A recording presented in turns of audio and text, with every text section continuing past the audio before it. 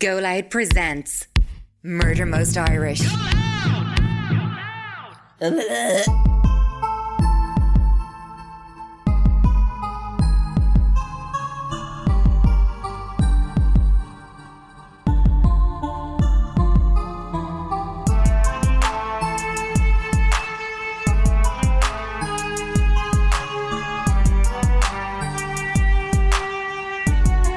Everybody, welcome to this week's episode of Murder Most Irish. Emma is still alive.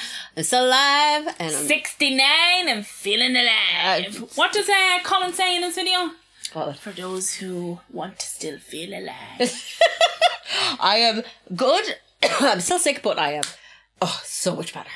You were very sick. Oh, I feel amazing. Like, I feel so much better. Do you feel good? Yeah, like compared to last week, I am like, oh god, this is amazing. You were like really unwell. Like I was walking to the bathroom and then I was like at 95, like oh, dying. Emma. And then I pissed my pants. You pissed your pants? Fully pissed my pants in the kitchen. Was this because you were coughing? And I said, I can't stop this. No, honestly. So It's a lot of it's happening. you just gotta roll with the punches. So I just pissed myself and then I cleaned it up. But like I was like, there's nothing I could do. Like there was no point walking to the bathroom because I would have just dragged piss. Yes. Sorry everybody. Yes. Hello, welcome. Yes, I get you. Apologies. Well, I didn't know what to do without you. I was literally fermenting in my bedroom. I became a full-blown horticulturist.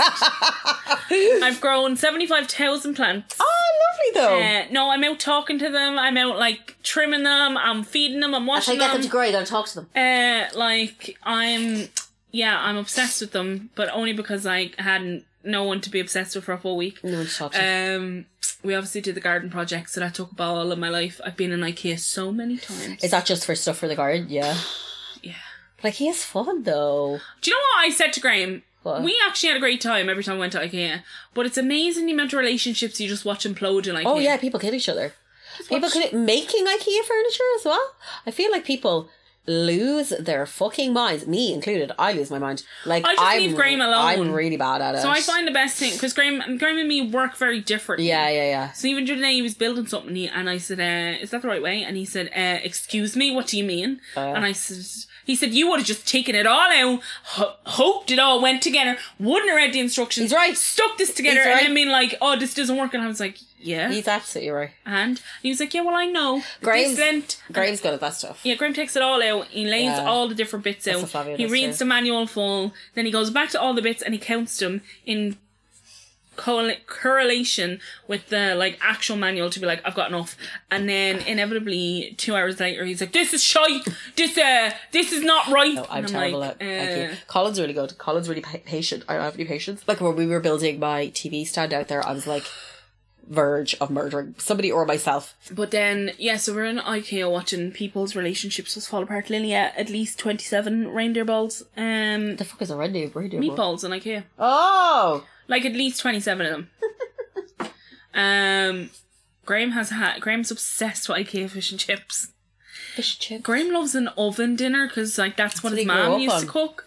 So they make that breaded fish that you do in the oven in the restaurant. Oh, is it something different about it? No, Graham's just loves it. He's fish, and it's really cheap. Yeah, IKEA food is fucking dirt cheap. So he loves every time we go. He's like, oh well, we'll just get fish and chips. And I'm like, but we're gonna have dinner. Yeah, but it's lunchtime. And I'm like, yeah, but he's like, so £4. But that's the thing. We went there. The time we went there, got a fry. It was like three something for a fry. Yeah, so if you're an IKEA family member, it's even cheaper. That's it's amazing. $2.50 or something. And if you're an IKEA family member, I think you get free tea and coffee Monday to Friday. Yeah. IKEA. Yeah, no, I think that I don't think people who aren't from Ireland understand that we use IKEA as a full day out. Oh yeah, it's an event. A full event. Because there's only one of them. Yeah. Well, there's a little one, Cabotini. Yeah, but there's that big, so you go there, and then you get your food, and you shop around. Yeah, and then so maybe you go back and get ice cream. Get all your bits in the so you go through everything, write them all down, figure out where they all are, then you walk through the whole store after your food, then you get downstairs, go through all the little bits, kitchen bits, then you get to the self-service bit, take all your stuff out, get in this queue that's 7 million people long, then after the queue you get yourself a hot dog and ice cream. And then you go and load it, and you can't load it in the car because it doesn't fit. No, you've overbought. And then you go back upstairs to the delivery section. You're like, hey, can you deliver this? But I got stuff for delivered. €45, please. It's cheaper now. It's on 29. Good. Fuck me. They were taking the piss over the pandemic. I got stuff delivered, and he had broken some of it. And I was like, this is broken, I can't take it. And he was like, you can bring it back to the store. And I can't. I was like, I've paid for delivery because I can't. Bring it back to the store, doesn't fit my car. And he was like, he wouldn't take it back. So then I had to like physically figure out a way to get it in the car, got it in the car, drove back to IKEA by myself. So like I couldn't get Graham to come with me. Got it all out of the car myself, loaded it back on a trolley, went up to customer service and they were like, we're really sorry, he should have just taken it back. So then they refunded all the money. Good. They refunded the delivery and the price of the thing. That's fucking ridiculous. He wouldn't take it back. Was he a bit thick ignorant, was he? I was like, it's a fucking Saturday. I don't want to fight with you. Get out of my house. Graham was laughing at me because he came in and I was like, well, that's broke. And he was like, and then it's a big plastic coffee table. And then I just let it fall on the ground and it made a big noise and he just looked and I was like, you taking this back? And he was like, no. And Graham was like, Sarah, I thought you were going to fuck the thing out of him. He said, you just stopped talking to him and you took out your phone and then you were like, Grand, I'll ring IKEA now. And he was like, I can't take it back. And he was like trying to get out of my house as fast as possible. And I was like, do you know what? I was like, I'm in no mood to fucking fight a grown man in my house. That's crazy, dude. But IKEA were wonderful. The wonderful everyday. The wonderful everyday. Slogan. But yeah, that's all I've been up to. I haven't really been up to anything else. Work was mental. I kept going into work at them. They were like, go home. Why were you going into work? Because I was losing my mind, Sarah Jane. Like, I was fermenting. I was like, I have to get out of this room. So one of the days I was like, I'm okay. I'll go in. And then I went in and I sat at my desk and I was like, and John came out and he was like, go home. And then today I got sent home as well.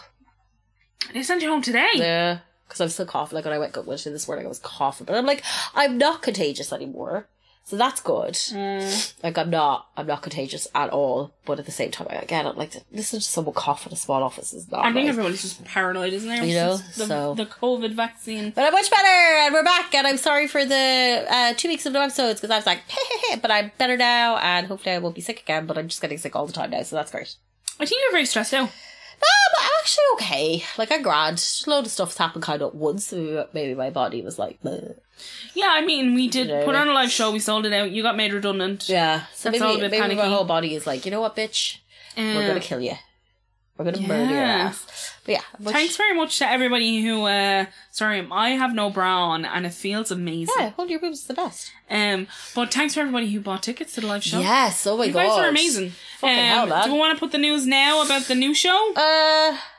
I get, or do we want to do a bit later? Yeah, well, we could do housekeeping. I guess it's housekeeping. Housekeeping! Yeah. Housekeeping! Like, it is housekeeping. So, because the first show sold out, we didn't think it was going to sell out because we just didn't. We're going to put on the second show. Now, the tickets for the second show are hopefully going to go on sale next Monday, which is the 28th of May. I'm going to try get them on sale for about 9 a.m. because I think that's a good time for everybody. And then for that, the show is going to be on... Yes, so the date of the show is going to be the 20th of September. So that's the day that we're going to do the second show. It's going to be in the Sugar Club again. So it's going to be Wednesday, the 20th of September. We tried to get a weekend. We could not get a weekend. So I'm really sorry about that. I know. If you come to this show and it sells out, the next show we'll do, which will not be in the Sugar Club. No, we're going to try for somewhere else. We will get a weekend. I did, who was that company I messaged? Oh yeah, they got back to say they had no space. But they were like more than happy to take us any other dates. Yeah. So they had other dates available. They just didn't suit the dates that we needed. Yeah. So there are venues available for a Saturday, but we couldn't get them, so we've put on Sugar Club one. If obviously this goes well and we sell it, well then obviously we'll put on another show at a later date. Yes. Probably like end of the year, closer to Christmas, New Year's type thing. And we'll do that on a Saturday. Yeah. And we'll probably try double the size because if we'll know pretty much what people will pay. But like, once again, I know a lot of people, I completely get the weekend thing because people work Monday to Friday. Not everybody lives in Dublin. It's quite difficult to get hotels. They're insanely expensive at the moment as well. The only thing I will say is midweek hotels should be cheaper than weekends. So if you do need to get a hotel, which is crazy that you're even thinking about doing that, but thank you so much. Yeah, no, it's the amount of people that are messaging me being like, I'm coming from another country, I'm like, what? The amount of people that are like, I'm coming from another country. And I'm like, I just, that's mind blown. Y'all need to go on medication. Although Like- someone gave out to me on Facebook because they said, stop saying you're shit. Because I was like, sorry, we're shit podcasters. And they were like, stop it. You're not Stop shit. it. And I was like, You're I wonderful. don't need to go to therapy this week now. But yeah, just we will try our utmost to make the next of the weekend. So as I said, hopefully the tickets will be going on sale this Monday, the 28th of May. The show will be the 20th of September of this year, Wednesday, 20th of September in the Sugar Club. And we'll have more information on Instagram and the whatnots and the Twitters and the whatever we And have. all of the thingies. Yeah, so once again, thank you guys so much for fucking selling out the show. It's crazy, like I wasn't expecting it. Also, I learned yesterday, Drea, I don't know why this annoyed me so much, Drea de Matteo from Sopranos, you know the girl from Sopranos? Yeah. His daughter. No, the girl, that Anthony's girlfriend. Oh, the girl who gets murdered. She's like, I thought that, yeah. Oh my God. What did you learn? Full-blown Trumper. No way. Like, obsessed with, What's her name in the show? actually, and... Oh, it's Yeah, going to I can't drive me remember. nuts. Believes in those, you know what's that thing where with that the planes leave? Oh, the crop trails. Or that she, like, you know, that there's that Conspiracy. She fully believes this, is on her Twitter, like, supporting Tucker Carlson. And, like, I was like, whoa, that's crazy. And then there's a guy that I follow on Instagram. He's from a band called H2O, which are like an old, not old, but a hardcore band from New York. And his name is Toby Morse. And he's friends with, like, a lot of famous people, like, you wouldn't expect him to be friends with. But he's all like straight edge and positive mental attitude and love everybody and be respectful. And he's like best friends with this bitch. Fuck off. Putting her up on his Instagram. I was like, straight edge people are so full of shit. Like, I'm sorry. I don't mean to be bad, but like like they will excuse the worst shit for their positive mental attitude crap. I'm like, yeah, you don't drink, but you're best friends with a fucking Trumper. So yeah, that really bothered me yesterday because I was like, for fuck's sake, we can't have anything. That's insane. Yeah, she's like... Adriana. Adriana. That's her name in Sopranos. And she fucking dies. Like, she put up this thing being like, because Tucker Carlson released a new video. What? And she put up a thing being like, yeah, go Tucker. I was like, girl. Gotta log off. And then she was like, the chemtrails are real. I was like, No, oh, they're not. I was like, oh no, we've lost her. She's gone. You know what? If chemtrails are real, I'm fucked. Even here. Like, the planes are so low coming down. If you think it's bad, you should see where I crazy. work. Like, in the morning in particular, me and Rachel to be like, the planes like, like, they are literally right beside the roof of our building. That's crazy. Like, we're right at the runway. Yeah, and in the mornings, they're lower. Yeah, I deal with a company out that way. And I was talking to the girl one day and she was like, sorry, it's the planes. And I could literally hear like, boom, yeah. boom. I was like, how do you get used to this? Used to it. She was like, yeah, it's like the first 2 weeks I was here, I was like, every time she heard it, because it just feels like it's going to come into Crash in the building. What's that? They hit the second tower. Like that. In a situation, you know what I mean? But anyway, I'm sad about Drea de Matteo. I'm sad about anything else. Did anything else happen? No, I deleted all my social media, so I'm not seeing anything bad. Did you? Someone said to me, Emma's gone off social media, and I was like, yeah, she does that from time to time. Yeah, I got rid of my Instagram and all my things. They were like, oh, okay, It's I was going to nice, message her dude. about It's something. nice. And I was like, yeah, no, she's gone off. I was like, she might come back, she might not. Yeah, it's nice. Like, honestly, I haven't been doom scrolling at all. I haven't been looking at anything bad. I see stuff because obviously I'm online, but like, I'm like, oh, this is so nice. Oh, it's lovely. Like, because I'm not, I think the thing about social media as well is like you kind of get to a point where you're like, I have to know this. I have to know these things. Yeah. I have to be kept up to date. And now I'm like, oh no, I like being stupid. Yes. It's great, it's a good feeling. I'm not harming anybody, I'm not saying anything bad about anybody, but I don't need to know the intricacies of the American Supreme Court right now. I don't need to know that. Yeah, I get you. I have my own I'm shit not to in the do. same place. I'm watching everything and looking at everything and reading everything. No, I just... although people came for me on Twitter today. Why have it? For you? Yeah.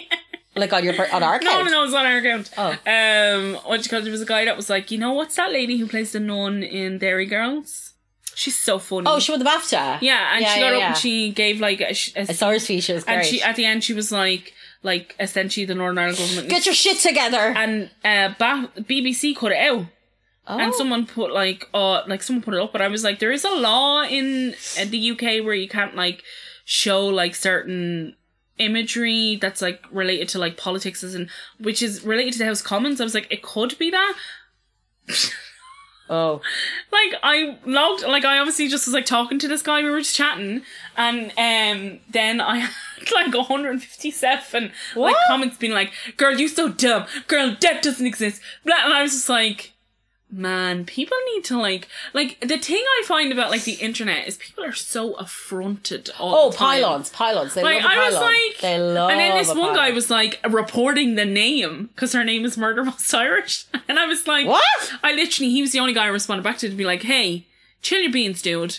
We're Like the name of our podcast. It's our name of our Twitter is Murder Most Irish. Yeah. And he was like reporting the name. And then I was like, here, chill your beans. I was like, also, if you scroll down, I was like, yeah, clearly got it wrong. Thanks very much for the info. I was like, but also it's the name of our podcast. And then he came back and he was like, yeah, I'm really sorry. I just, saw the name and jumped to conclusions. And I was like, I think everybody on this thread just did that. Do you think that we wanted to murder Irish people? I was like, and the people were like, what's wrong with the name? People then were dogpiling on him. And I was like, do you know what? I'm just deleting this top comment. Yeah, delete it. Because people are crazy on Twitter. Like, that's the thing. Like, Flavia... People are crazy on everything. Flavia told me he was on Reddit a while ago, and he follows, like, this game thing. And somebody put a comment, and Flavia was like, he said he made a comparison, and he was like, it's like this. And then the guy underneath was like, no, it's not, because of blah, blah, blah. And Flavia was like, oh, cool, thanks for letting me know. And he said, people were losing their minds. And he was like, Emma, I thought I'd said something really bad. And he went back, and all I said was, maybe like this. The guy was like, no. He's like, oh yeah, cool, thanks so much for letting me know. People were like, you fucking moron. Yeah, people were like, what did I say? They were literally sending me like comments through Twitter, and they were like, you're so dumb, you're an idiot. And I was like, lads, calm down. The other thing is, I don't talk to people like that either on the internet. Neither do I. I'm like, hey, maybe read this thing. Unless if they're racists or... The only thing I used to do is when men insulted women on TikTok, I'd write, okay, short king. But apart from that, that's the only thing that I did. And then they'd be like, I'm not short, I'm 6'2". And I'm like, okay, short king. Like, that's the only thing I ever did, because I found it so funny, because they were like coming for women. The most vile, vitriolic shit, and all you have to do is call them short. Okay, and they lose their minds. And then one time, this guy was being really, really horrible to this girl that I felt like unnecessarily, and he was a redhead. So I was like, okay, fire crotch.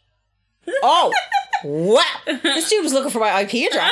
No, he lost his shit. I was just. He left like 15 comments under my one comment under okay, fire crotch, and he was like, and then people in the comments were like, the fuck is wrong with this guy?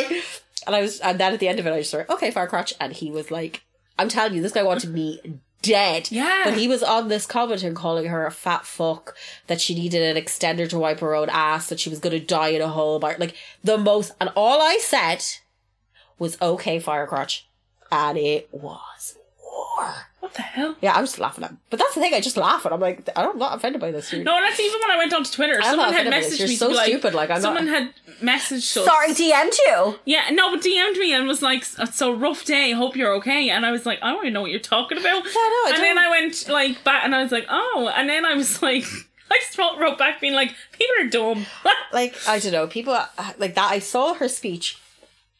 And I know the BAFTAs have this thing where they're like, don't talk about politics. They have that thing where they're like, don't talk about politics. And I was like, you can't really tell the actress from a show called Dairy Girls not to talk about politics. That's not a thing. Like, she's so funny. She is a delight. A delight. And she was wearing a fashion brand dress. Yeah. Which I was obsessed with, because I love a fashion... Penelope Gazin is amazing.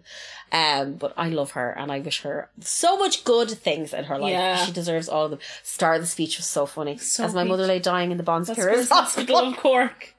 She said, would you not go back in and be a teacher? And be a teacher. If she could see me now. Hilarious. There's a lady I work with who reminds me of her so much. Every time I see her, I'm like, oh my god, you're you're her. Really? Like the way she speaks, the way she acts, how she looks. Like she just reminds me of her so much. I'm like, I love her so much. She's great. But yeah, sorry you got that shit. I didn't care. I was in work. Like, here's the other thing about me. You go to work. Here's the other thing about me on the internet. I look at it in the morning. I don't have time for the rest of the day to look at it. No. I don't look at it in work. The only thing I do in work is sometimes me and Rachel mess with the filters on TikTok. Yeah. I don't read anything. Like, sometimes you text me and I don't... Like, today you don't have text time. me and I didn't get time until I got home. So I get it. You don't... Like, you go to work, you do your thing. I know. And I also... My entire life is not... I'm not terminally on the internet. You're not online. You're not chronically online. You're not. And it's really, really good way to be. I think everybody goes through that period in their lives of our age group and younger now where... you get to a point where you're online where everything you do in real life equates to the internet. So how people are on the internet, they need to be in real life. And then when they're not, you're like affronted by this. But I've got to the point now where I'm like, I treat people with respect. I don't say slurs. I try to be a good person. And besides that, there's nothing else. I can't do anything else. I'm not fighting the world on behalf of a 12-year-old sitting on Twitter. Or like, I can't do that. Like, you know, I think it's great that people are political online and I think it's fantastic that there's activism online. But a lot of these people, unfortunately, don't have a concept of the outside world. So then when they go into the outside world, it's like, why isn't this the way I want it to be? And that's really hard for people. Yeah. And I would worry about those people because that can be really hard in your spirit because you're like, but everybody, it's like what we said about our bubble. We're an echo chamber. We're in a bubble because everybody that we surround ourselves with is like-minded to us. Yeah. Now imagine that with 7 million bajillion people on the internet and a group of people that you have tens and thousands of people, and then you walk outside and it's like nobody is like that. Yeah. That's really difficult. But what I'm saying is get off the internet. Get off the internet! Like Latigra said, get off the internet. We'll meet you in the streets. Hey, guy, people that were attacking Sarah, catch me outside. Catch me outside. Catch me outside. Catch me outside. I fight every single... Well, yeah. We got a really interesting email. Actually. From? It's quite long, but should I read it? A guy called Ed English. Sure, Colin will do something with this. He said, hey Emma and Sarah, loving the show. I've binged the first 85 episodes in about 6 weeks, I think. Jesus Christ. I've had so many people staring at me in the Lewis because I've randomly burst out laughing at a jam tram in the middle of the rush hour. Anyway, on a few episodes you've talked about murderers not pleading guilty even after they confess to the Gardaí when they are being questioned and the evidence is overwhelming. There is a reason for this, and it's not just because they are liars and murderers, although they are. This came up when I was in college years ago studying law, and the reason for it is that in Irish law the mandatory sentence for murder is a life sentence. This sounds perfectly reasonable, but the problem is it removes all incentive for anyone to ever plead guilty to a murder charge.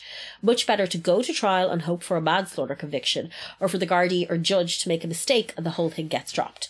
And the unfortunate family of the victim are dragged through a trial even when it's plainly obvious that the person charged did it. Also, you've wondered aloud, justifiably, how defence barristers sleep at night. There used to be a thing in the law that a barrister couldn't refuse a case regardless of the circumstances that was in place to make sure that anyone charged with a crime would always be able to find someone who would defend them in court. I don't know if this is still the rule in place, but the culture of defending whoever needs defending regardless certainly lives on. All of this leads to scenarios where defence barristers who know deep down that their client is guilty are obliged to defend them with anything that they can find, is why you'll sometimes have barristers standing up in court trying to cast doubt on DNA or fingerprint evidence.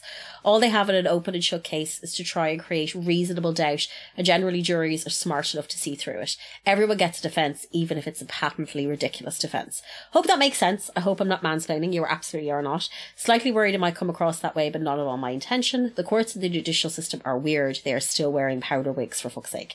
Anyway, I love the show. Please keep doing what you're doing. The genuine emotion, the banter and crack is missing. Is missing or forced on so many podcasts. You're both a breath of fresh air.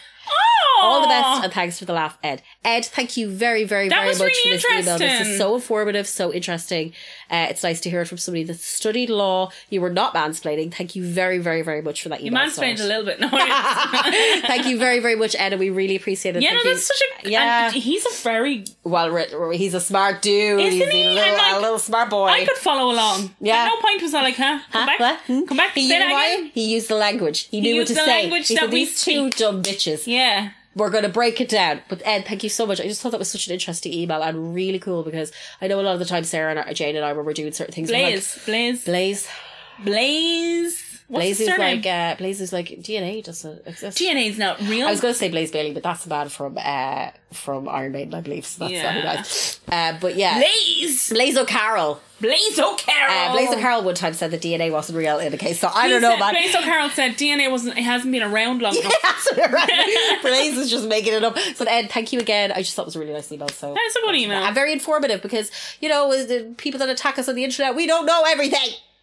Yeah. And we're not studying law books to bring you a half hour of content every week. I haven't gotten anything on the internet like other than that thing. But like to be fair, I said the wrong thing. Yeah, and I went. But there was no need for the byline. I went on and was like, cool, learn something. And the guy who wrote was like, oh yeah, no, you might be right.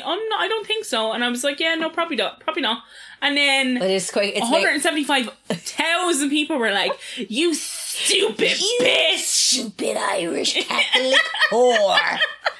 Why don't you go eat some fucking potatoes? Here, I know you're not on the internet anymore, but there's this guy on Twitter and TikTok, I need to show you him. Who is he? He's a guy that puts on a tinfoil hat and pretends to be a fella that lives underneath I love him already. Under decking in his house. I love him already. And there's a thing where his wife comes out and she goes, do you have any potatoes? And it's obviously him under the decking. Yeah. And then they just cut to him going, ugh! And it's just this potato coming out of his mouth. I'll show you later. I love him already. I showed it to Graham. I also love that his wife is fully in it. Yeah. That's great. I showed it to Graham and Graham was like, this is not funny. And then like 4 hours later he was like, this is funny. It's funny. Like, yeah, I kind of love him already. Jubilation beans! Anyway. Is he Irish? No. He's from somewhere in the States. I'll show him later. America. Do you have anything else to add to this conversation? You're a dirty bitch. I'm sick. I don't give a fuck. Even when you're not sick, you do this shit. I'm sick. I felt like Colin today. I wanted people to come in and cry over my bed. As we're walking in, I said, God love her, she's very sick. I've been very sick. I said, Colin, fuck off. Very sick. He has allergies. We all have allergies. He said, how are your allergies? No one cares. So last week I got my period. Ugh. And it wasn't my allergies, just my period. I had a headache for 5 days. Like full blown migraine for 5 days. Couldn't get rid of it. Sarah, what the fuck? At least, don't come for me. I took at least 16 painkillers. Right? I don't give a fuck. A day. I was trying anything to get rid of this migraine. I could not get rid of it. And it was the 1 week in work where I was like up to my fucking tits. What's that piercing you could get that helps with migraines? I got it. It didn't work. The lies. The date one. The lies you tell. It did nothing. I don't really have any fucking housekeeping. Katie Taylor lost. Everybody's upset. I saw that. Collie was in the pub the other night and he's like, I don't even know she was fighting. And he's like, Katie Taylor lost. And I was like, Has she ever lost before? I have no idea. I just felt very bad for her because I feel terrible. It's in Ireland. At the same thing, like you have to lose at some point, right? You've everybody got in the place and the thing. But we went to New York and she was fighting. Yeah, but it was the same day we landed. Did she win that? She won that time. Okay, I didn't know. And I was the most Irish person in the world. Just had to say rest in peace, Katie Taylor. Katie Taylor's not dead. I'm sorry, Katie Taylor. She's a great sportsman. Has anybody died since you've been sick? Fucking Andy Stewart from the fucking Smiths died. The bass player for the Smiths died. Josh Freese is the new drummer for the Foo Fighters. Did you see the announcement? Nope. It was actually kind of funny. Like, I feel like they should just... Yeah. Take a wee step back. I don't know if your best friend just died. Irish people deal with... Do we more and more? Death very differently than the rest of the world. Yeah, it's like, Like, what's that comedian? Alan? No. It's a really old... Tom Allen?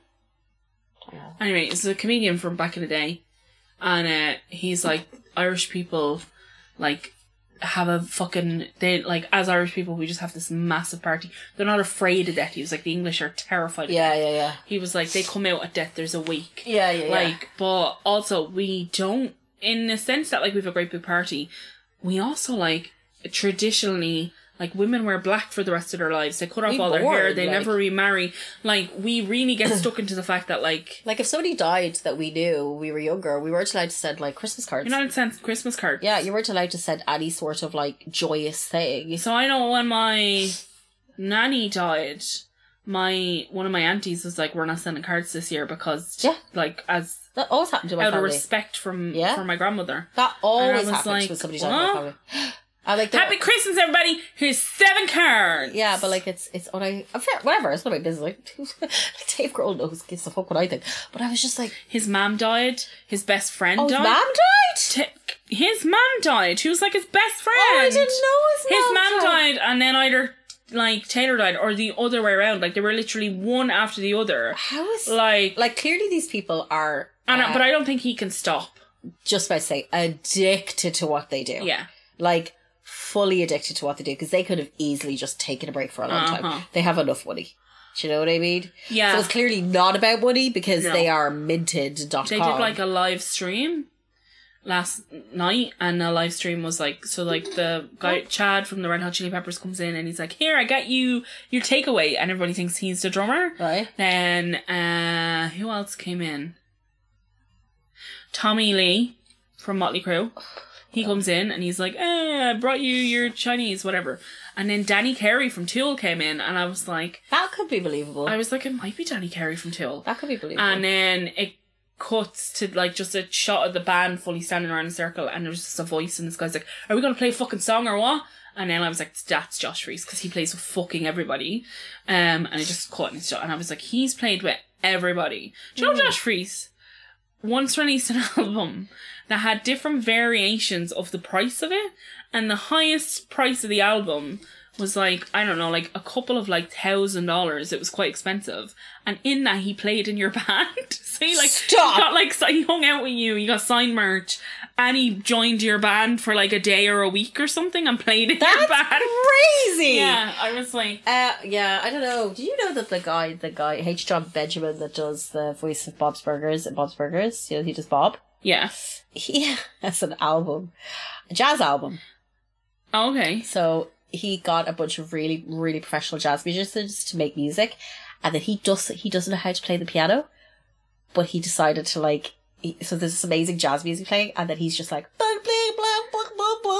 for 12 tracks, full album of this jazz. It's what? Fucking hilarious. It's genuinely one of the funniest things I've ever heard. And I'm like, this is such a random thing. But yeah, full album, jazz album, proper jazz musicians, and he cannot play the piano.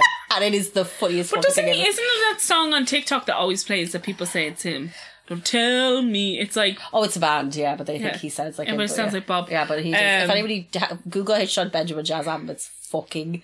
And he said when he was recording it, he didn't tell them. They came in and they were like, what is happening? But they were professionals, so they kept going. They were like, what the fuck is happening? Because he cannot play the piano. That's crazy. Not a note, but yeah, listen to it if you get a chance. That's everything! Hey, Colin, tell us about the Patreon. Sure thing, Lily Pops.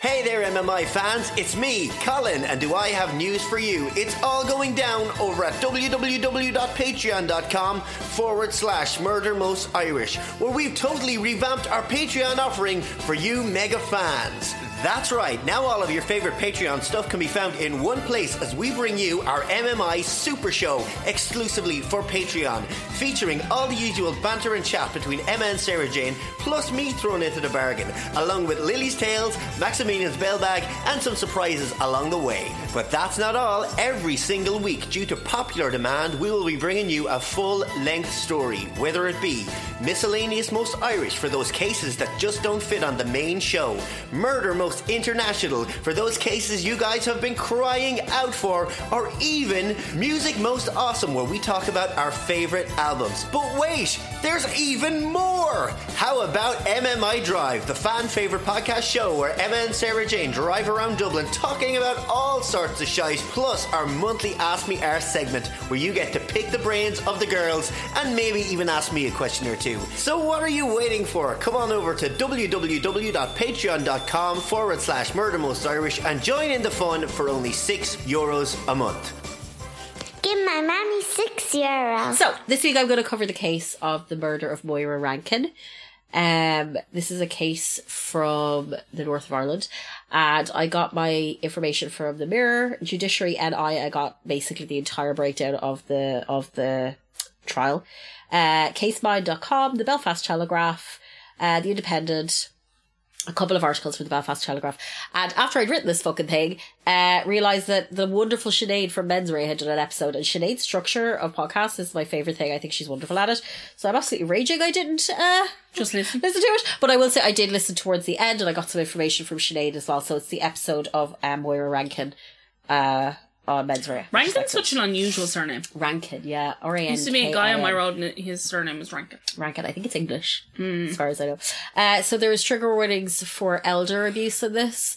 There is trigger warnings for sexual assault. I'm trying to think, is there anything else, Gary? Just general horrific violence. So just, if that's not your cup of tea, obviously if you listen to this podcast, it is, but you know. So Christmas 2008, also I apologise for my voice, because I do not sound good. So Christmas 2008, 81-year-old Moira Rankin made plans to spend the holidays with her daughter Brenda in Loch Brickland in Londonderry. And she only lived about 15 minutes away. So I Google mapped it, and it's a 14-minute drive. Okay. Moira was a bubbly, kind, independent person, but her struggle with chronic asthma meant she needed the help of her family. She had 8 daughters. 8 daughters. Jesus. In the days preceding Christmas. Moira's family adored her, and each one of them took turns looking after their mother, making sure she had everything she needed. So she lived by herself? Lived by herself, yeah. Moira was due to travel to Brenda's on Christmas Eve, but she decided to change her mind, and she said she'd travel on Christmas Day instead. So she'd been feeling like super crappy, and then on Christmas Eve she's like, oh, I kind of feel better, but I just want to stay in my house. I just want to chill, not be getting in cars, dragging bags, being around everybody. So she rang her daughter Brenda and was like, I'm going to come tomorrow. She's 81 years old. 81 years old. She's so independent, like. Moira was feeling better, as I said, so Brenda agreed to this, and in a phone call at 10 p.m. on a Christmas Eve, Moira told Brenda that she was all packed and looking forward to the next day. So she's like, I've got everything. It's just, she's so sweet. This breaks my heart. The next day came, and at 9:47 a.m, Brenda called her mother's house phone and mobile, but couldn't get an answer. She panicked, remembering that Moira's asthma was becoming more and more of a major health issue. Brenda got into her car and began to drive to her mother's house. Now, in the meantime, Moira's sister had attempted to call her at 9 a.m, then again at 9:30 a.m, and she too began to panic, and she sent her husband to check on Moira. At around 10:20 a.m, he knocked on Moira's door, and not receiving an answer, he called out to her. Still nothing. He noticed the living room light was on as he walked upstairs. Oh, he got in? Yeah, he had a key. Okay. They all had keys to get into our house. And there he found 2 porcelain ornaments laying outside Moira's door. He called out again. When she did not answer, he entered the bedroom. Were they broken? The ornaments, no, they're just lying there. It was there he found Moira. She was laying on the floor, naked, with just a blanket covering her lower half. Beside her were broken pieces of a wedding gift Moira and her husband had received decades before, and it was a crucifix. Moments later, Brenda arrived, and she too had to take in the horrific sight of her elderly mother laying on the ground. Moira's brother-in-law made the call to the police as Brenda mourned her deceased mother. She was dead? She's dead. Yeah, she's lying on the ground, yeah. So, Brenda initially... Sorry, the way you said that now, I thought she was still alive. No, Brenda initially thought it was like natural causes.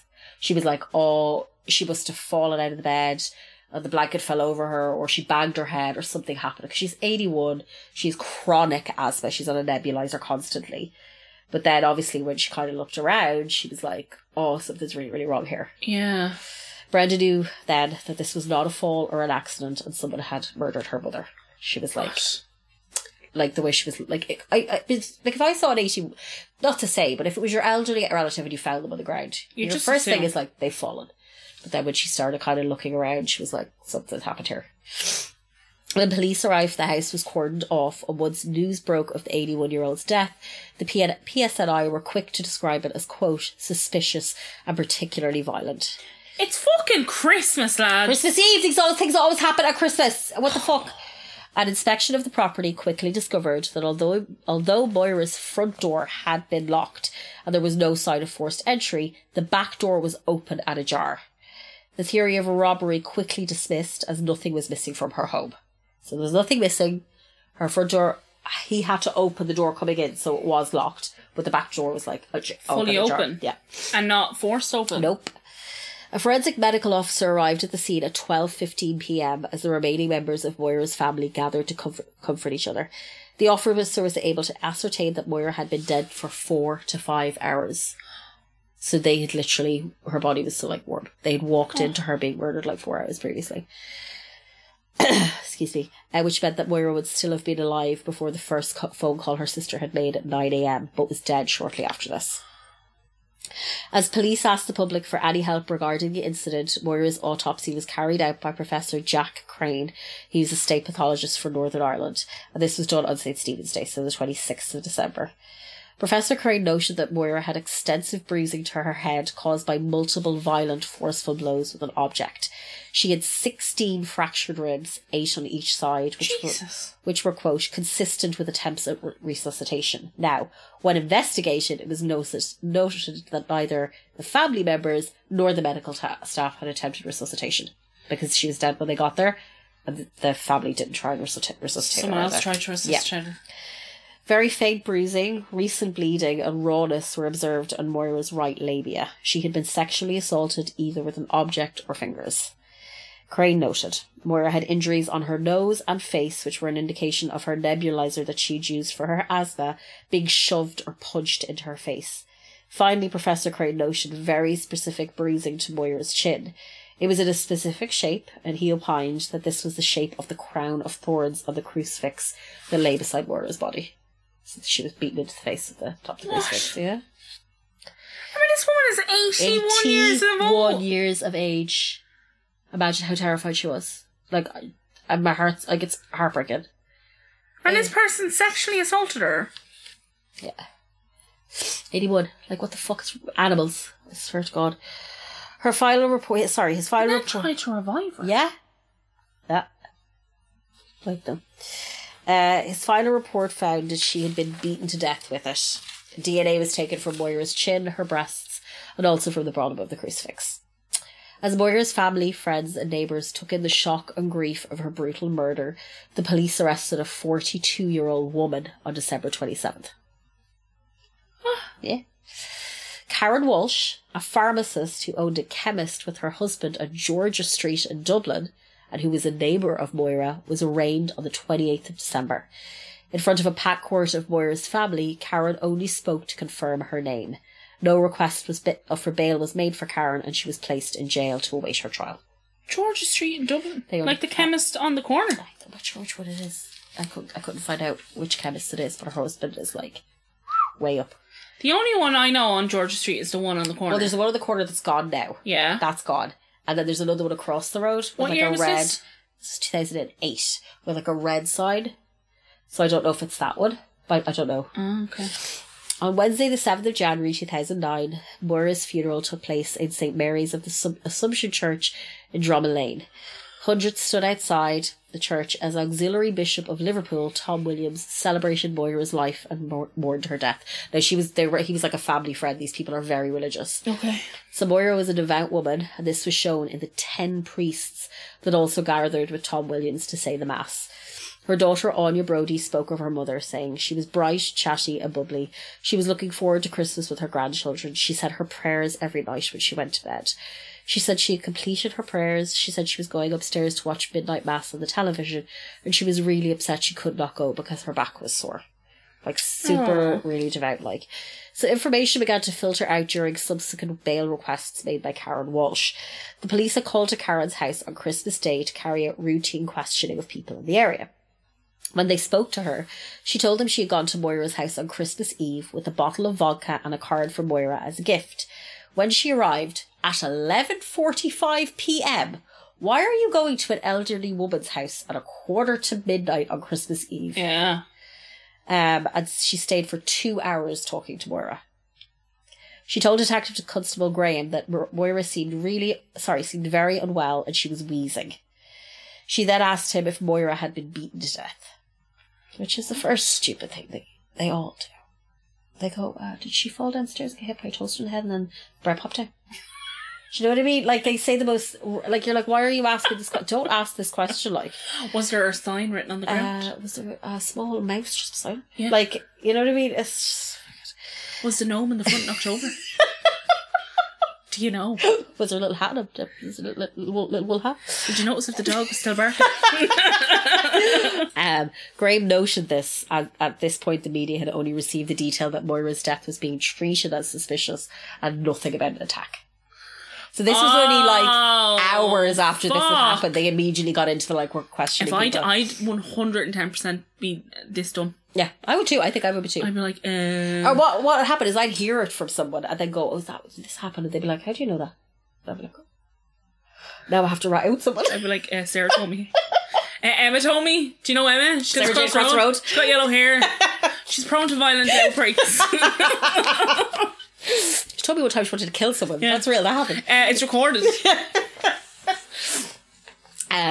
So the police spoke to another neighbour who claimed that they had seen a blonde woman sitting on Moira's wall at approximately 7:25 a.m. on Christmas morning smoking a cigarette. The neighbour also stated the woman was wearing a, quote, red 1950s type jumper. I don't know what that means. It's like a cardigan or what it was like. It was a Cosby sweater. Yeah, Cosby sweater. When questioned about this, Karen agreed she was wearing a red jumper on Christmas Day, but had not been sitting on Moira's wall. This whole thing is very odd. As police became suspicious of Karen, another neighbour contacted them to advise that Karen had called him that day to ask, quote, if he had heard who the last person to see the deceased alive was. So she was like, do you know who the last person to see where it was? Maybe don't call people. She also began to tell neighbours she had seen, quote, suspicious Eastern Europeans around Moira's house on Christmas Eve. Oh, okay. Very good. Yeah. So that's some nondescript. What part of Eastern Europe? We don't know. We don't know. One of those parts. The police also had phone records that showed from between 7:31 a.m. and 7:37 a.m. on Christmas Day, 7 phone calls were made from Moira's phone. All to wrong numbers, all to numbers that don't exist. When investigated further, it was noted that, quote, those 7 attempted phone calls made from the deceased's home phone matched 7 digits in the correct sequence for the applicant's husband's work number in Dublin and then 8 digits in the correct sequence for his mobile number. So she just couldn't get it together. Whoever it was couldn't get it together. And also, I just put a parenthesis here. Karen Walsh's husband is a man named Richard Durkin. They're exes now. He's a successful business executive in Dublin. Durkin was also appointed to the Council of Pharmaceutical Society of Ireland by the country's former health minister. So these people are very well connected and they're very wealthy, which makes what happens towards the end completely insane to me. So Karen and Richard were an extremely wealthy and connected couple, as I said. They spent their time between Dublin, where they lived in the Berkeley Court Hotel during the week. What? And then their holiday home was in Newry at the weekends. Excuse me? Yeah. Karen, the Berkeley Court Hotel? Yeah. Karen was described as someone who liked to drink, maybe even too much. Neighbours told of her going on a drinking... Oh, actually, mentions of animal cruelty here. Neighbours told of her going on a drinking binge for a week and leaving her pet Jack Russell puppy alone in the house without water or food. The neighbours were so concerned they were throwing food through the letterbox for the dog. Eventually, authorities were called and the dog was removed from the house. That's awful. When she moved from the home, one neighbour is reported to have said, so she moved from Dublin to Newry. A neighbour in Newry was like, I heard when she left Dublin, everyone in the street had a party. Now, that doesn't mean anything, because at the end of the day, you could say that about anybody and people take... The Berkeley Court Hotel is a shithole. That's why I question it. This is a 2-star hotel in Dublin. I've never been to this I'll show place. you. Let me see it. Because I knew I was like, this place is a kid. Yeah, but they're obviously going to spend too much to live in a hotel if they're going to Newry every week. I don't know this at all. This seems green. Where is the Berkeley Court? Is it not down near the bus terminus? Oh, it's down there. Hang on. George's Street there. George's Street. Yeah, Steve's Green. Yeah. So Steve's Green. So that's where they were staying. What an odd... I know, right? So how strange is that, right? Way to live. As Karen continued to speak to the police following her arrest, her story began to change somewhat. Initially, she told them that the vodka was a gift for Moira. Now, Moira was a devout woman and she rarely drank, and when she did, it was like a tipple of sherry. Sherry. Do you know what I mean? That's what they all drink like. But then she told them she was the one who was drinking the vodka as she sat on Moira's bed beside her. It's okay. So she was like, oh, I bought vodka for Moira as a present, even though I know she doesn't drink, but then I drank it. Happy Christmas. Happy Christmas. Her story then changed to Moira having invited her over to open presents downstairs, and that after this she had sat outside Moira's house. So the story's just kept... And did she even know Moira? Not that well, according to her. Okay. Now, I'll continue. Fucking throat's killing me. When the police asked Karen if she had attempted to kiss Moira, she refused to answer, later stating that her legal team told her not to. Now, there's a reason they ask her this, which I will get into. Neighbours began to tell police of Moira's discomfort with Karen coming to her house. Oh, this used to happen. Her neighbours made arrangements with Moira that if Karen came over, they would contact each other and then either call Moira with a distraction or come over themselves until Karen left. So they were all looking out for her. So they were like, if she's annoying you, we'll see her. Because there was such a tiny little area, like, and she was next door neighbours to Moira. They were like, just let us know, send a text message, contact us some way. We'll either phone you as like, oh, my blah blah blah's on the phone, or we'll come and sit with you until People she leaves. are way too nice, aren't they? Yeah. What's the thing? If you're like, stop being polite. Yeah. So that's kind of very telling. Do you know what I mean? For people and her neighbours to be like, we know you're uncomfortable. And there's something. We look this after is you. Weird. Yeah. Like, she's 81. Why are you just hanging around this Yeah. woman? Like, it's fucking weird. She's 81 years of age. Leave her alone. Like, Karen's solicitor argued that she should secure bail, so she still hadn't gotten bail. And Karen had a blemish because she had a blemish-free record. She had no previous convictions. She hadn't done anything wrong previously apart from the dog thing. And the police still had not ascertained a motive for Karen hurting Moira in any way, which they hadn't. And that's the number one thing that you need. There's a motive for the reason this person doing this thing. So they didn't have one. Like, what was her DNA evidence? We'll get onto that. Karen was granted bail for £6,000, as well as handing up her passport and staying away from her property in Newry, and Karen agreed. So she's like, do what we gotta do, what we gotta do. On Saturday the 13th of June, the PSNI re-arrested Karen Walsh. Let me know what you think about this. In a bizarre set of circumstances, a former prisoner who had spent time in jail with Karen told him that Karen had intended to buy a fake passport, and in order to escape the country, she intended to have plastic surgery to change her appearance. The PSNI were then contacted by the Gardaí in Dublin. They informed the PSNI that a plastic surgeon in Dublin made a report that he had received a cheque from Karen for Botox, but that the cheque had bounced. When he googled Karen, he discovered who she was and called the Gardaí. He informed them that although she had just received Botox, she had also inquired about further extensive facial surgery.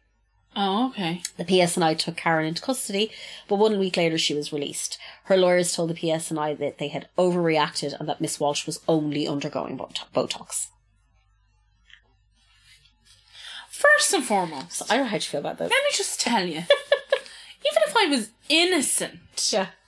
I wouldn't have the capabilities, the gall or the know-how to go and get Botox when I'm under this much pressure. Pressure, stress, and she's worried about smile lines. Right? So Girl, you were being that's investigated for a murder. That's the first thing. The second thing is, she was clearly trying to fucking flee the country. She has the means, she has money, she is fucking going to plastic surgeons. It's also dumb as fuck to tell someone in prison this. Also, you apparently killed an 81-year-old. Like, people in prison don't like you. They don't like you, Fred. But yeah, the whole thing, I was like, oh my God. And then her lawyers were like, oh, this is cockababy. That's what they said. They did not. Cockababy. Cockababy nonsense. So they had to release her a week later.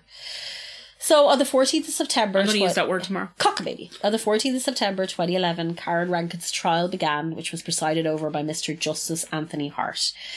The prosecution put forward that Karen's recollection of what happened was not only bizarre, but unbelievable. They questioned why Karen would come to an 81-year-old's house with vodka at midnight on a Christmas Eve, knowing Moira's illness and vulnerability. The crucifix that was used to attack Moira had markers of Karen's DNA on it, as well as markers of her DNA on Moira's breasts and chin. How would this have gotten there if Karen had not attacked her? The person who matched Karen's description sitting on the wall on Christmas Day, along with the numbers dialed on Moira's phone, were also presented. It was suggested that Karen went into a rage after Moira had questioned why she was drunk and where her young son was. So Karen did have a son. She had like a 4-year-old boy. But this argument to me is very circumstantial. Super circumstantial. Didn't you say to her? But it's also it's also trying to like paint her as a terrible mum. Literally. Yeah. So like it's got its little digs in there. Yeah, it's painting her. If she could just abandon her 4-year-old in the middle of the night, she could definitely kill an 81-year-old. She could kill this 81-year-old. The whole thing is very bizarre. So Karen's team countered that these claims. Sorry. Karen's team. I can't speak. Karen's team countered these claims, saying they believed someone else had broken into Moira's house after Karen had left. Karen told the court that she and her husband had only moved into the property in Newry a year previously. She said she had only met Moira a total of 3 or 4 times. I don't believe that at all. In total, but thought that Moira was a very lovely person. If you've only met her 3 or 4 times, why are her neighbours like, hey, if she comes over? Yeah. Like that doesn't make any sense. Karen's solicitor mentioned a time when Karen had told Moira's neighbours that Moira's back door was open and that Moira had written her a thank you letter. Moira also bought a present for Karen's little boy. Now, Moira is a Catholic. She's very old and very sweet and was like, this woman told the neighbours that my door was open, so I have to say thank you. And she wrote her a letter. Like, how sweet is that? Do you know what I mean? Also, she bought her kids a present, because she was buying presents for every single child in the world. Sometimes I think people don't think about these women. Like, this is an 81-year-old grandmother, a sweet, kind, religious, Catholic. Everybody, we love like that's the way she is. This makes sense to me why she did this. You know, honestly, my mother-in-law Bernadine has a woman that lives like one door up from her. Her name is Christine. Yeah, she is uber religious, goes to church every day. Yeah, like she's the sweetest, kindest, loveliest woman. She walks her dog every day at the same time. Yeah, she like gets Lily and Ava and all of Bernadine's grandkids presents for Christmas. It's Lily's making her communion next year, and she's already like, "What date is it going to be? I'm coming to see it in church." But like I would probably have like 7 interactions with her a year. Yeah, do you know what I mean? Like she is just, and at Christmas she drinks whiskey. I always get her a bottle of whiskey. Yeah. But it's like, I've never been in her house. That's the thing. That's what I mean, like, about women like this. Yeah, we all know them. They're just kind people. Yeah. So I think what the defence was trying to do was almost say, well, why would she, like, if Karen was such a bad person, why would she buy her kid a present? Oh, that's not how it works. Because she doesn't hate Karen's child. Yeah. Like, it's a trying kid. Her very best to get into heaven, right? Yeah, exactly. Like, literally, that's what it is. So Karen's telling of the events on Christmas Eve. So this is what she said, were that her and her husband were at home having a drink of Bailey's. Was he there? Yeah. Yeah, he's in the house. Okay. But he can't say anything. You can't, like a husband or a wife can't go and trial for, like, go up on the stand for a husband or a wife. You're not allowed to do that. Oh, yeah. Even if they're saying... nope, can't even do if I kill somebody and Graham's like, she fucking did it. Can't. Oh. Yeah, it's seen as like a... whatever that is. Like, I'm sorry, my brain's not working, but yeah, you can't. Okay. So... I can't help you. They were having a drink of Bailey's, and Karen then left to give Moira her present of a bottle of vodka. Note that some of Moira's neighbours told the police that Karen had turned up drunk to their homes that night, trying to drink vodka with them, but they had asked her to leave. Oh, for fuck's sake! Stop it! Did she just leave her house and knock on people's door? Yeah, I was like, hey, I'm a bottle of vodka, what a party? Where's this fucking and all these people, husband? The funniest part about this is, like, all these people, these are in a little, like, OAP area. Like, none of these people are, like, 27. Even when you're 27, we used to have a neighbour that used to knock in whenever she'd be out on the piss. She was just trying to sleep with Graham and it was so obvious. But, like, I'd be like, fuck off. Her name is Debra. I'd be like, fuck off, Debra. Get out of here, Debra. Get the fuck. Get out of here, Debra. So she's wandering around, knocking on people's doors, being like, hey! telling the police that this bottle of vodka was for Moira. Is a gift for an 81-year-old woman with chronic asthma. Right. So, Karen said she buzzed Moira's door and Moira let her in, which obviously maybe did happen. She then went upstairs to find Moira sitting in a recliner with a blanket over her. Karen said she hugged Moira and kissed her on the chin. I remember earlier why the police were like, did you kiss her? And that Moira had kissed and hugged her back. She said that they talked for a while and Karen offered Moira a drink of the vodka, which was a gift for Moira apparently, but then she was opening it. Oh, okay. But that Moira declined. Karen then opened the bottle and began drinking from it. Jesus. Right. Karen stated that Moira began to get wheezy and Karen helped put her in the nebulizer and get her into bed. She then went downstairs to look for Moira's inhaler, which she said she'd previously seen downstairs. So when the Gardaí, because the downstairs was a bit of a wreck as well, not the Gardaí, when the police were like, why is the downstairs in bits? And she was like, oh, I was looking for her inhaler. So that was what she said. Being unable to find it... This is before and after she punched her in the face. Instead, she took a mince pie off a tray in the living room and sat on the couch and ate it. Sorry, this woman's apparently having a full-blown asthma attack. She's downstairs eating a mince pie. Sounds like something Graham would do. Yeah. Karen said she left the house around 2 a.m, slamming the door behind her and climbed over the wall to her own house. She got into bed beside her husband, where she told him she was worried about Moira's health and that she hoped she was okay. If you're so worried, why didn't you call an ambulance? What? Why did you get What the hell is this your defence? This woman's upstairs gasping for for breath. air. You're drinking out of a vodka bottle. You go downstairs and eat a fucking mince pie, then hop the wall and go, I hope she's alright. You couldn't call an ambulance, Karen? This thing is... She then said she fell asleep and didn't wake up until 11 a.m. the next day to see on teletext that Moira was dead. Teletext. Remember that? Packed it, booked it, fucked off. Packed it, booked it, fucked off. Photographs were shown to the jury of Moira's living room, where she had a Christmas tree and presents underneath. Beside this was a tray with cookies and mince pies. They were then shown the image of Moira upstairs laying on the ground covered in a blanket. Imagine being her family and just sitting in a court and this shit's been shown. Yeah, no, it's devastating. Arthur, Moira's brother-in-law, gave evidence of finding Moira. He said her room was in disarray, with clothes strewn about and an antique mirror lying on its side.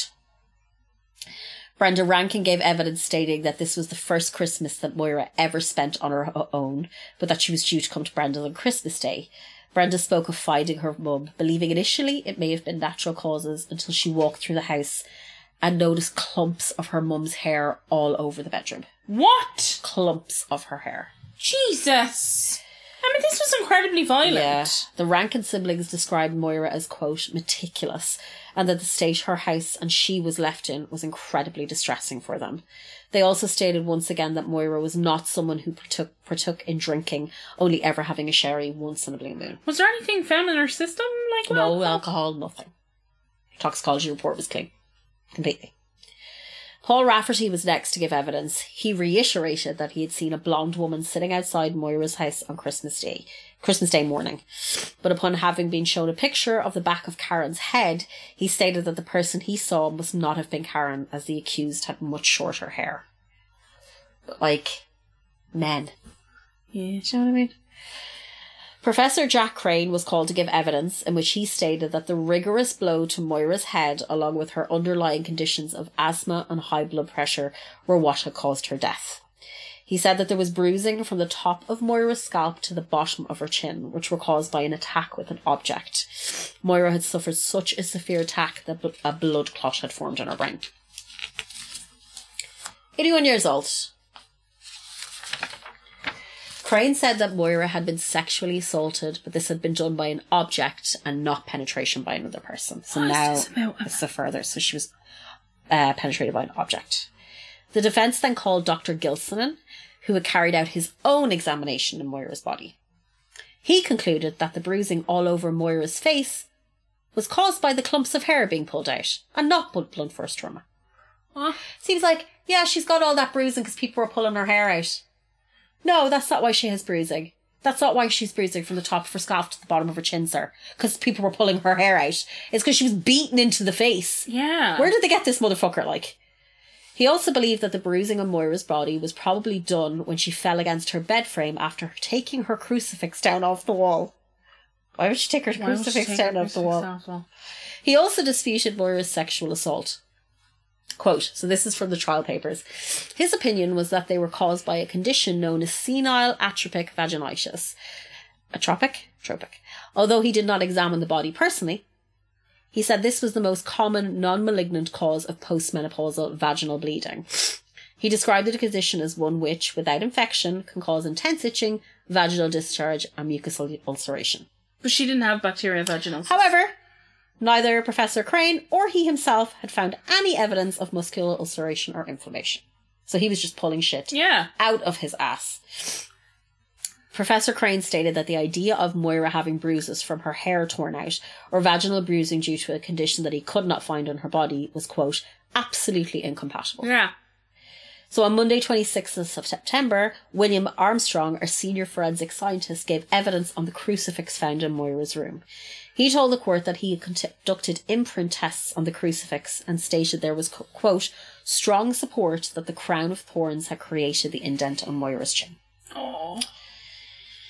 This just seems really personal.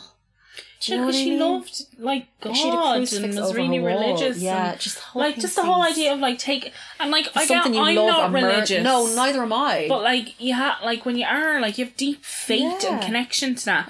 Like, and also, when you are religious, it's supposed to keep you safe. And, like, the one thing that she loved, Yeah, like, it's like... they hurt her with it. Like, just, like, she's 81 years of age, she's old, she's by herself, she's got asthma. It's Christmas like, it's the fucking Eve. Like, Christmas Eve where she hasn't gone to her Yeah. family, she's been feeling shit, and then on top of it, you're gonna, like, strip her of her dignity. And her religious belief. It's horrific. Like, to be like, I'm gonna beat you with the thing that you, like, most have faith in. This is what you honour. You honour God, and I'm going to take that and I'm going to absolutely ruin you with it. Like, it's like, beyond horrific. This poor, and her poor children. she's like naked. Yeah. It's just so... It's degradation at its finest. Like, Yeah. it's so... Like, when I was reading about it, like, last week I was reading about it, I was just like, I hate this so much. Like, her family are... Like, how do you know that happened to somebody you love? Yeah. And, like, go to court every week And sit there and like show pictures. Oh man, it's anyway. Whilst being cross-examined, Mr. Armstrong was asked if the nebulizer could have caused the markings on Moira's chin, to which he said he completely disagreed.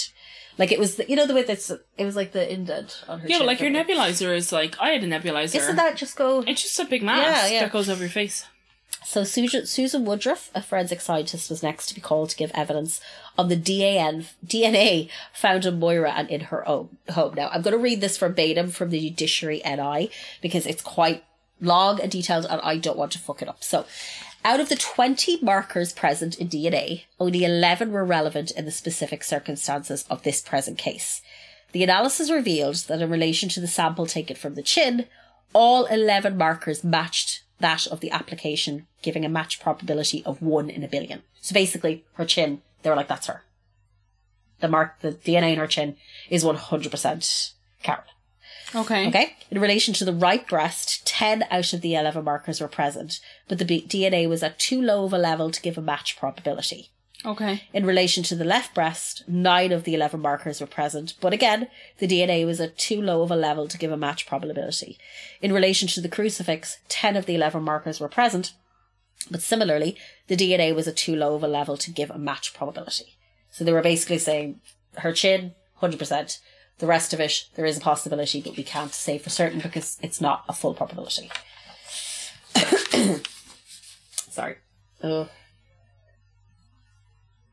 defence argued that the reason DNA was so strong on Moira's chin was because Karen had given her a kiss there when she greeted her. Now, her initial conversations with the police, she never mentioned this kiss. It was never brought up. They asked her, did you kiss her? And she was like, I'm answering that. So she never came forward with that information. Then, when information came to light about what was going on, all of a sudden it was, I kissed her on the chin. Okay. Karen Walsh was next to take the stand. Karen relayed her story as she... Isn't that an odd place to kiss somebody? Literally the first thing I thought. Who kisses someone on the chin? Like, even if it's someone, like, you know, my granny or something. Like your cheek. Cheek, head. The chin? Like, below your lips. No. On your chin. Is a very... Were you going for the lips? Is a very odd place. Did she move? What's happening here? Like... The chin? Let me, come over to me. I might have hairs there. That's Yeah, weird. it's weird. Because the other weird. person's face has to be up like that. I just kissed Emma's chin and I never want to do it again. No, I loved it. But like, that's the thing. It's We're gay now. We're gay now. This is how you become gay. It's a weird place. That's the first thing I thought when I read it. I was like, why is she kissing her on the It's a chin? very odd place to kiss But then somebody. she was locked. I don't know. Karen relayed her story as she had told the police previously, adding that she did become a little drunk and lay at the bottom of Moira's bed. Karen said that although this may seem odd, it was Christmas and Moira was fine with it. Sorry, stop. Like, this is insane. I'm not laughing at... I'm just laughing at the absolute insanity of this. What's wrong with this woman? What is wrong with Leave this woman? this lady alone. What are you doing? She's 81. Is she in her bedroom with her? In her bedroom. Like, the woman's... It's midnight. Let her sleep. But she was watching Midnight Mass, so... Ugh. Karen said her concern for Moira was such that she had asked Moira to come and stay in her house for the night. She said that Moira thought about it but declined, saying her family would be arriving the next morning. Moira said, "You crazy bitch. Get the fuck out of my gaff." Karen, I need you to fuck off. Get out. And you're living up to every fucking expectation of the name. Yeah, 100%. When questioned on her conflicting statements, Karen said she does not know why she didn't tell the police all the details of what had happened, but that she believed it wasn't important at the time. So, like, the kiss thing and the laying, laying at the bottom of her bed and drinking the bottle of vodka out of the bottle or whatever. So the prosecution... She's drinking straight vodka. Downing it out of the bottle. So she said she had 2 or 3 sips, and then when they got there, they were like 2/3 of the bottle was gone. Sarah, I would be dead. Dead on my arse. On my arse, like... The prosecution questioned Karen. There'd be DNA all over the place. There was vomit and everywhere, yeah. The prosecution questioned Karen as to why she would be going to an elderly person's home at midnight with alcohol. And Karen responded that she was just being nice and that she had only ever been nice to Moira. She also vehemently denied touching the phone in Moira's home. So she's like, I didn't ring anybody. Even though all those numbers are pretty much my husband's mobile number and work number, just a bit mixed up because maybe somebody had drunk 2/3 of a bottle of vodka. Yeah. So Karen told the court she did not attack or hurt Moira in any way whatsoever that night. The prosecution put it to Karen that Moira was judgmental. Now, this is where I started to kind of be like, okay, we're digging. I understand why you think she did it, but we're also digging in the dirt here, lads. Digging in the dirt. Prosecution put it to Karen that Moira was judgmental of Karen's lifestyle. That they believed Moira had condemned Karen for not being with her husband and child late on Xmas Eve, and that this had enraged Karen. Yeah, that doesn't sound like that. Fueled with alcohol, Karen punched and hit Moira, then grabbed the crucifix and beat her. In her panicked state, Karen decided that she could make the entire thing look like a botched robbery and a sexual assault. So she undressed Moira, sexually assaulted her with an object, then threw her clothes around the room and made the downstairs look torn apart. Karen said no, and shook her head. So this is where I'm a bit like, how can you say that as a certainty? Couldn't this woman just have done those things? Yeah. Like, why does she need to have been Why does she need to be, like, enraged at Moira? And part of me is kind of like, I don't think Moira let this woman into her house at midnight then was like, you're a shit ma. Yeah, like I don't think that happened. I don't think Moira had the I don't think Moira was the type of person to be like you're a fucking disgrace. Like, I think she was slightly afraid of Karen. Yeah.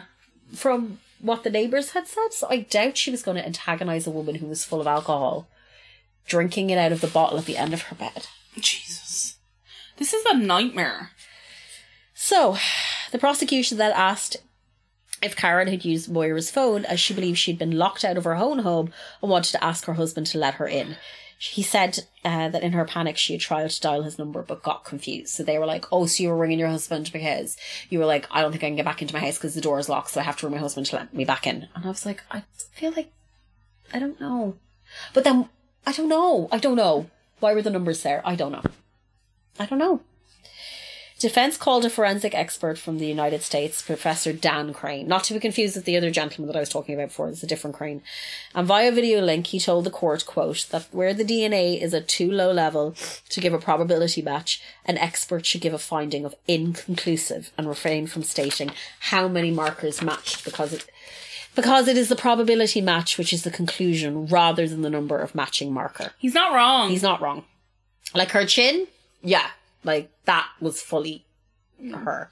You're essentially leading the That's jury. The thing, yeah. The defence and prosecution both rested, and the next day the final arguments were made. The prosecution stated that Karen Walsh had told a, quote, tissue of lies. The evidence against Walsh, they said, was overwhelming, but of course circumstantial.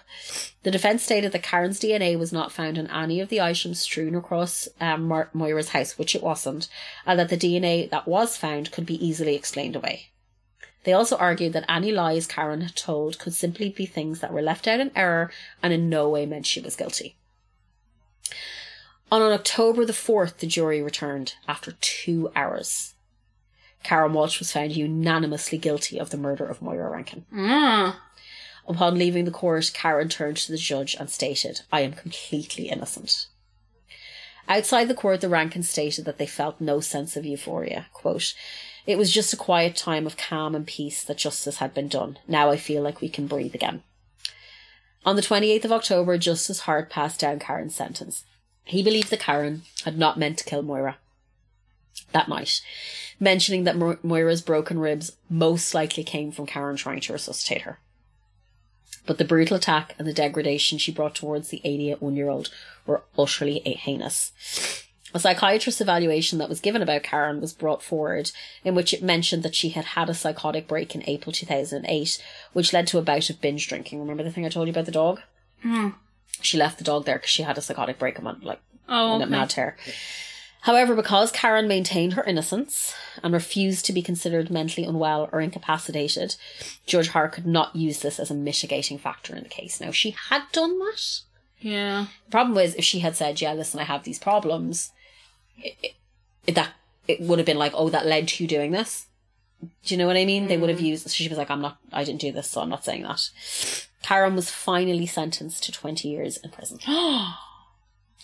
The Rankin family spoke to the media, stating that although they were content with the sentencing, they felt let down by the judiciary system. They stated that they were not given prompt or up-to-date information and instead had to attend every single hearing and court date.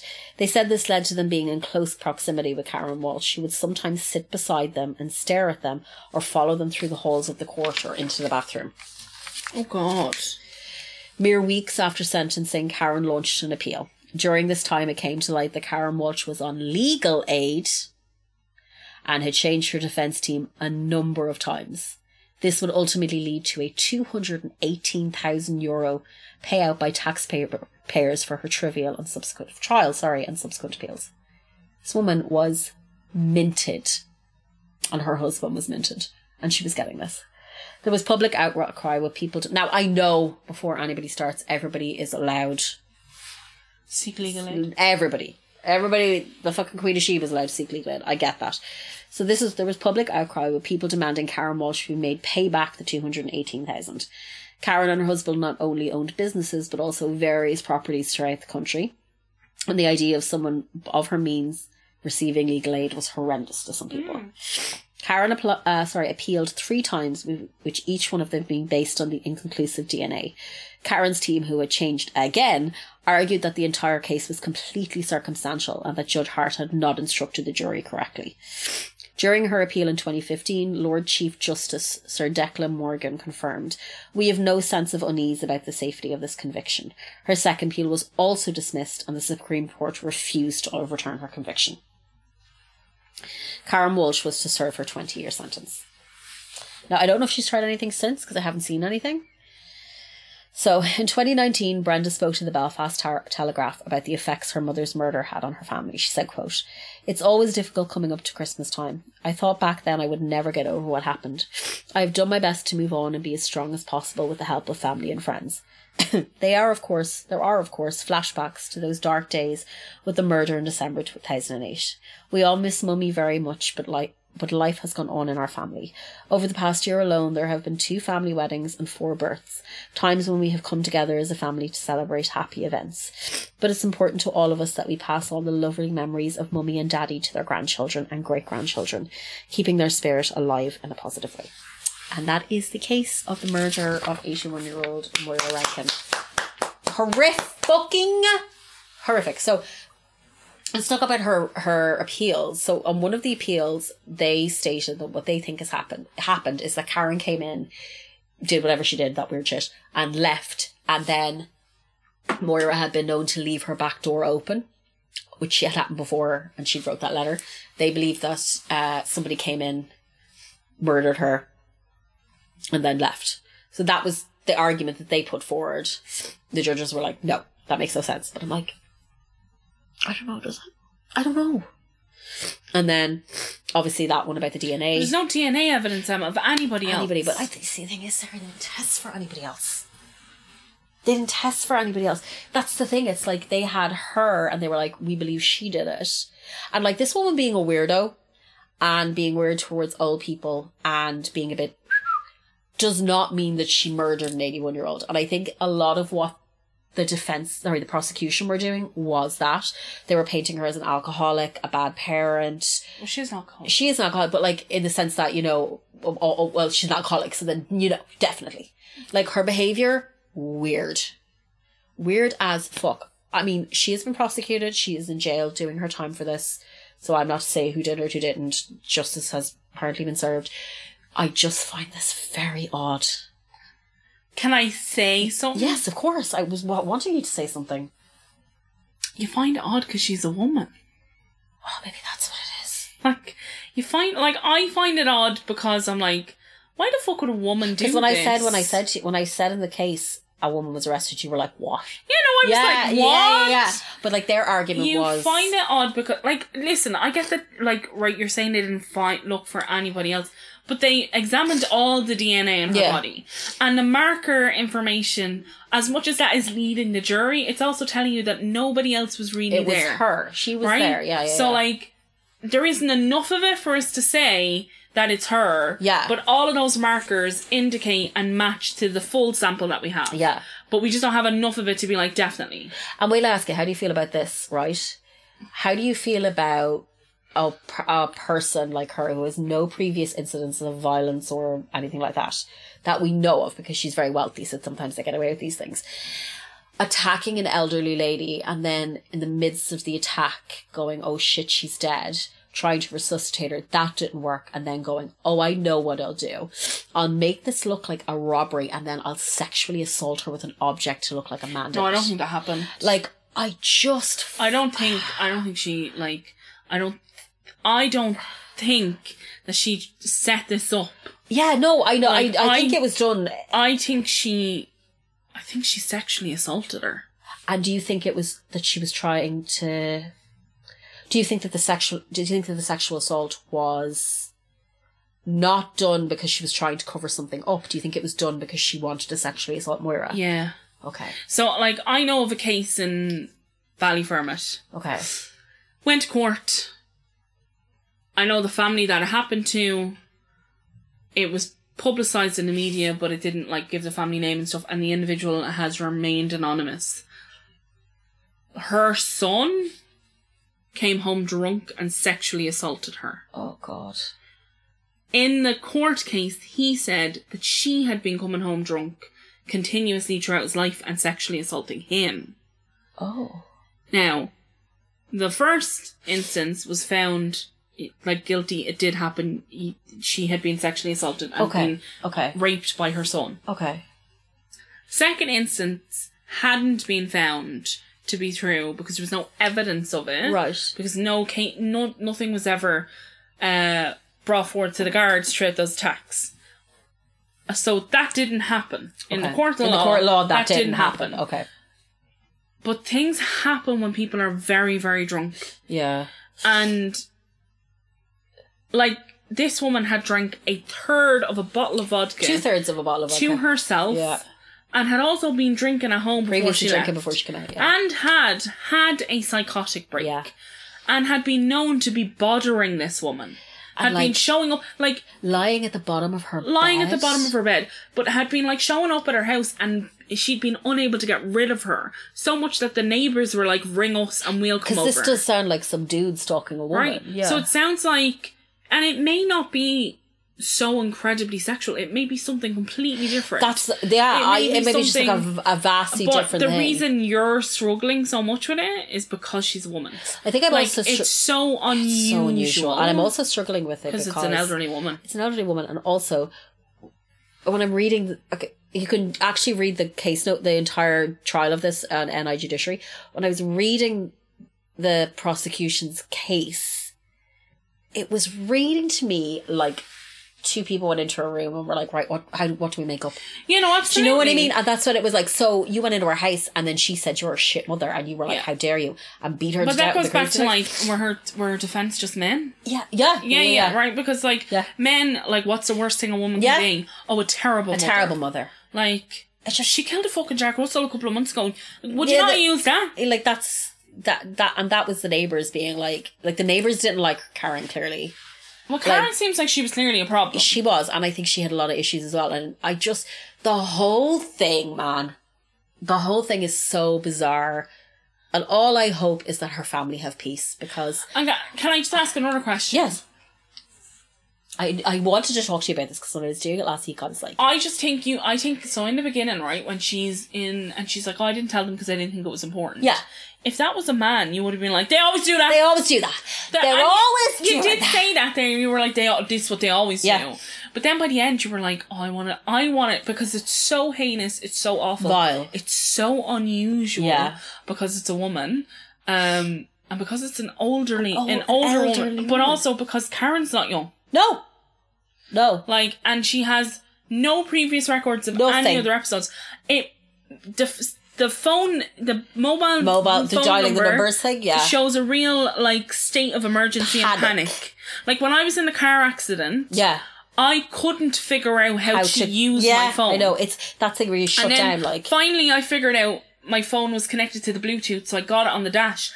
I was on Old Station Road in Kildalkin. I drive that road every day. I know exactly where I was. I couldn't tell Graham where I was. Yeah, he was like, where are you? And I was like, I'm beside the garage. And he was like, what garage? And I was like, the garage with the canal. And he was like, Sarah, I don't know where you are. And I was like, when you go, I couldn't figure... So I, like, not that I've ever killed anybody. No, of course not. But when you're in that, like, state of panic, when I tell you I couldn't get it your normally, shit together. but I knew the function of it. But that's it. This is what I said to you a few minutes ago, right? So you were like panicking and you were like, I know what I want to do and I understand how I'm gonna call Graham, I'm gonna get these things done. Right? So that is panic. But can you fake a robbery and sexually assault an elderly woman to make it look like a man did it in that sort of panic? No, I think she did those things. And I think, see that thing where he was like, the guy was like, she was wearing a 1950s cardigan. That sounds like she was wearing her clothes. Could have been. And also, you know, so when Cara gave evidence, was like when I came into her room, she was sitting on a chair with a nightgown on. Nightgown was never found. Yeah, so that sounds like someone was wearing Moira's clothes. Yeah, could have been. And that's not... It's dark, man, isn't it? It's really dark. And it sounds like this woman had a full psychotic break. Yeah. Please don't think that I'm sitting here thinking that this woman didn't do this because she's No, I know that. Please don't say that's no, not what I'm thinking. No, but it's just a real... It's just... But it is... I could just see you trying to, like... I'm trying to understand why she did it. And like even when I stood and I saw your face and I went, a woman was arrested, because I was like, what? You know, you were like, excuse me. Well, I was expecting when I mentioned, it to be like a when I mentioned the sexual assault as well, you were like, yeah, like that's because it is shocking and it's unusual. Yeah, and that. The whole thing is so vile. Like, that poor woman, I can't... And it was Christmas Eve and she was by herself. Like, who does things like this? You know what I mean? But, like, her and her husband are finished, like, separated anyway and stuff. He's still doing his thing. But she's still in prison, but I'd say she's probably going to try and appeal it again. But she served, like, half her sentence now? 2008, 20 years? Yeah, like... But, actually... What I figured, obviously, Sinead had done this case. There was a part at the end of her episode where that the Supreme Court shot her down. But in that appeal, Sinead said that it kind of seemed like Karen was almost going, listen, maybe I did attack her, but I didn't mean for this to go as far as it did. Like, so, but that appeal was like nixed. So I don't know. And like I mean, her team could be like, listen, we might get you out sooner if you admit part of this. Like, and then when the judge was like... But she also isn't getting any help now for her mental health. No, she's in fucking prison. She's in prison. And when the judge was like, you know, you obviously tried to resuscitate her. You broke her ribs trying to resuscitate her. you know, people were like, how would a woman break? This one was 81 years old. Oh, sorry. People don't know enough about CPR. Yeah. If I'm doing CPR on you, I'm breaking your ribs. That's it, like you know, there's a whole thing where it's like, when you do the first aid thing, they're like, you're just trying to... keep them alive. Keep them alive. Yeah. Everything else is like you can fix. Circumstantial. You can just get that fixed. Everything else you can fix. I can fix a broken rib. Yeah. I can fix 8 of them. I can fix 16 of them if I need to. But if I don't do But this, if you're this person dead, can't, I can't do anything about it. But, so like you do break ribs. and he said that in the when he was speaking to her, because he was like, I know part of him was like, if you had just admitted to this, I would have given you a lesser sentence because this showed that you wanted this woman remorse, to live. yeah. But she won't. She's like, I didn't do this. So the entire time there was no give with her. She's like, I didn't do this, I didn't do this, I didn't do this.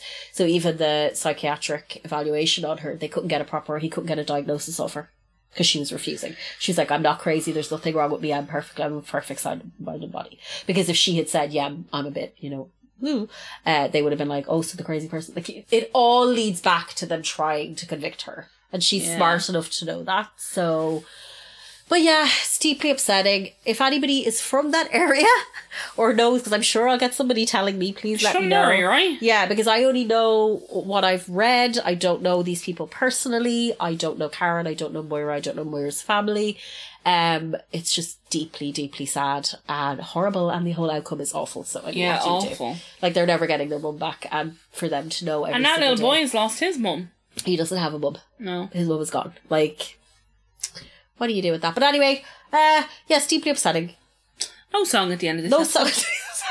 There'll be no song. No more songs. Songs are over. We're sorry about that. But yeah, thank you to everybody for listening. And once again, just for the live show, we're gonna try and sell some stuff. Just for the live show, once again, the tickets are hopefully going on sale this Monday, the 29th. And the second show will be in the Sugar Club on Wednesday, September the 20th. Obviously, we will make absolute confirmation of that, but just because the last time what happened is, once again, apologies for this, just, you know, they weren't great at communication, so we didn't know when the tickets were going on sale, and it kind of all went to shit. So we didn't give you guys a chance to get ready to buy the tickets. I'm telling you, if you don't buy these tickets, I'll never financially recover.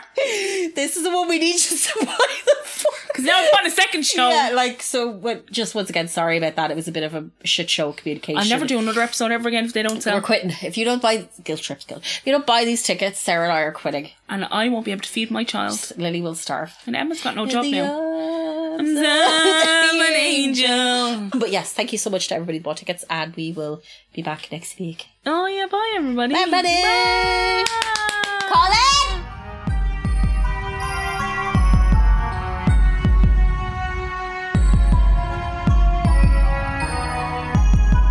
She said it's just a phase. The mother's milk gone sour, it fermented with our father's gaze. I caught the bride's bouquet. Now I'm waiting in the chapel for a fresh coat of paint. They say, no, I'm not trying to be that bitch. I'm just up here trying to make a difference. Drinking for the nerve, but I'm all fucked up. And I'm worried about my hair and my makeup. I made me matter for a minute. For about an hour I was all up in it. Now I'm locked down, shivering the secondhand shade. And I hate on every choice that I ever made. This life just isn't to my taste. So I beat my face. Try to tell myself it's just a dream, but I can't unsee what I've seen. I'm a killer, I'm a villain, I'm a fiend, but it's only a dream, it's only a dream. My try to tell myself it's just a dream, but I can't unsee what I've seen.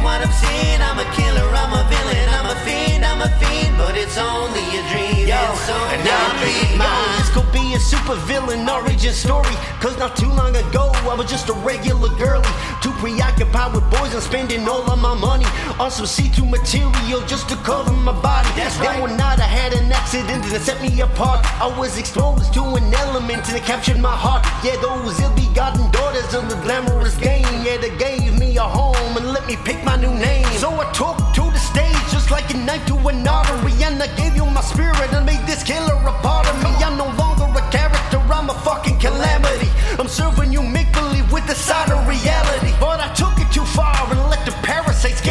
slamming shots at the bar. I'm living off cocaine and ecstasy, and I'll murder my friends. Set up camp with my enemies till the day I decided to keep the monster inside of me. But I can't leave it in its place. So I beat my face. Trying to tell myself it's just a dream, but I can't unsee what I've seen, I'm a killer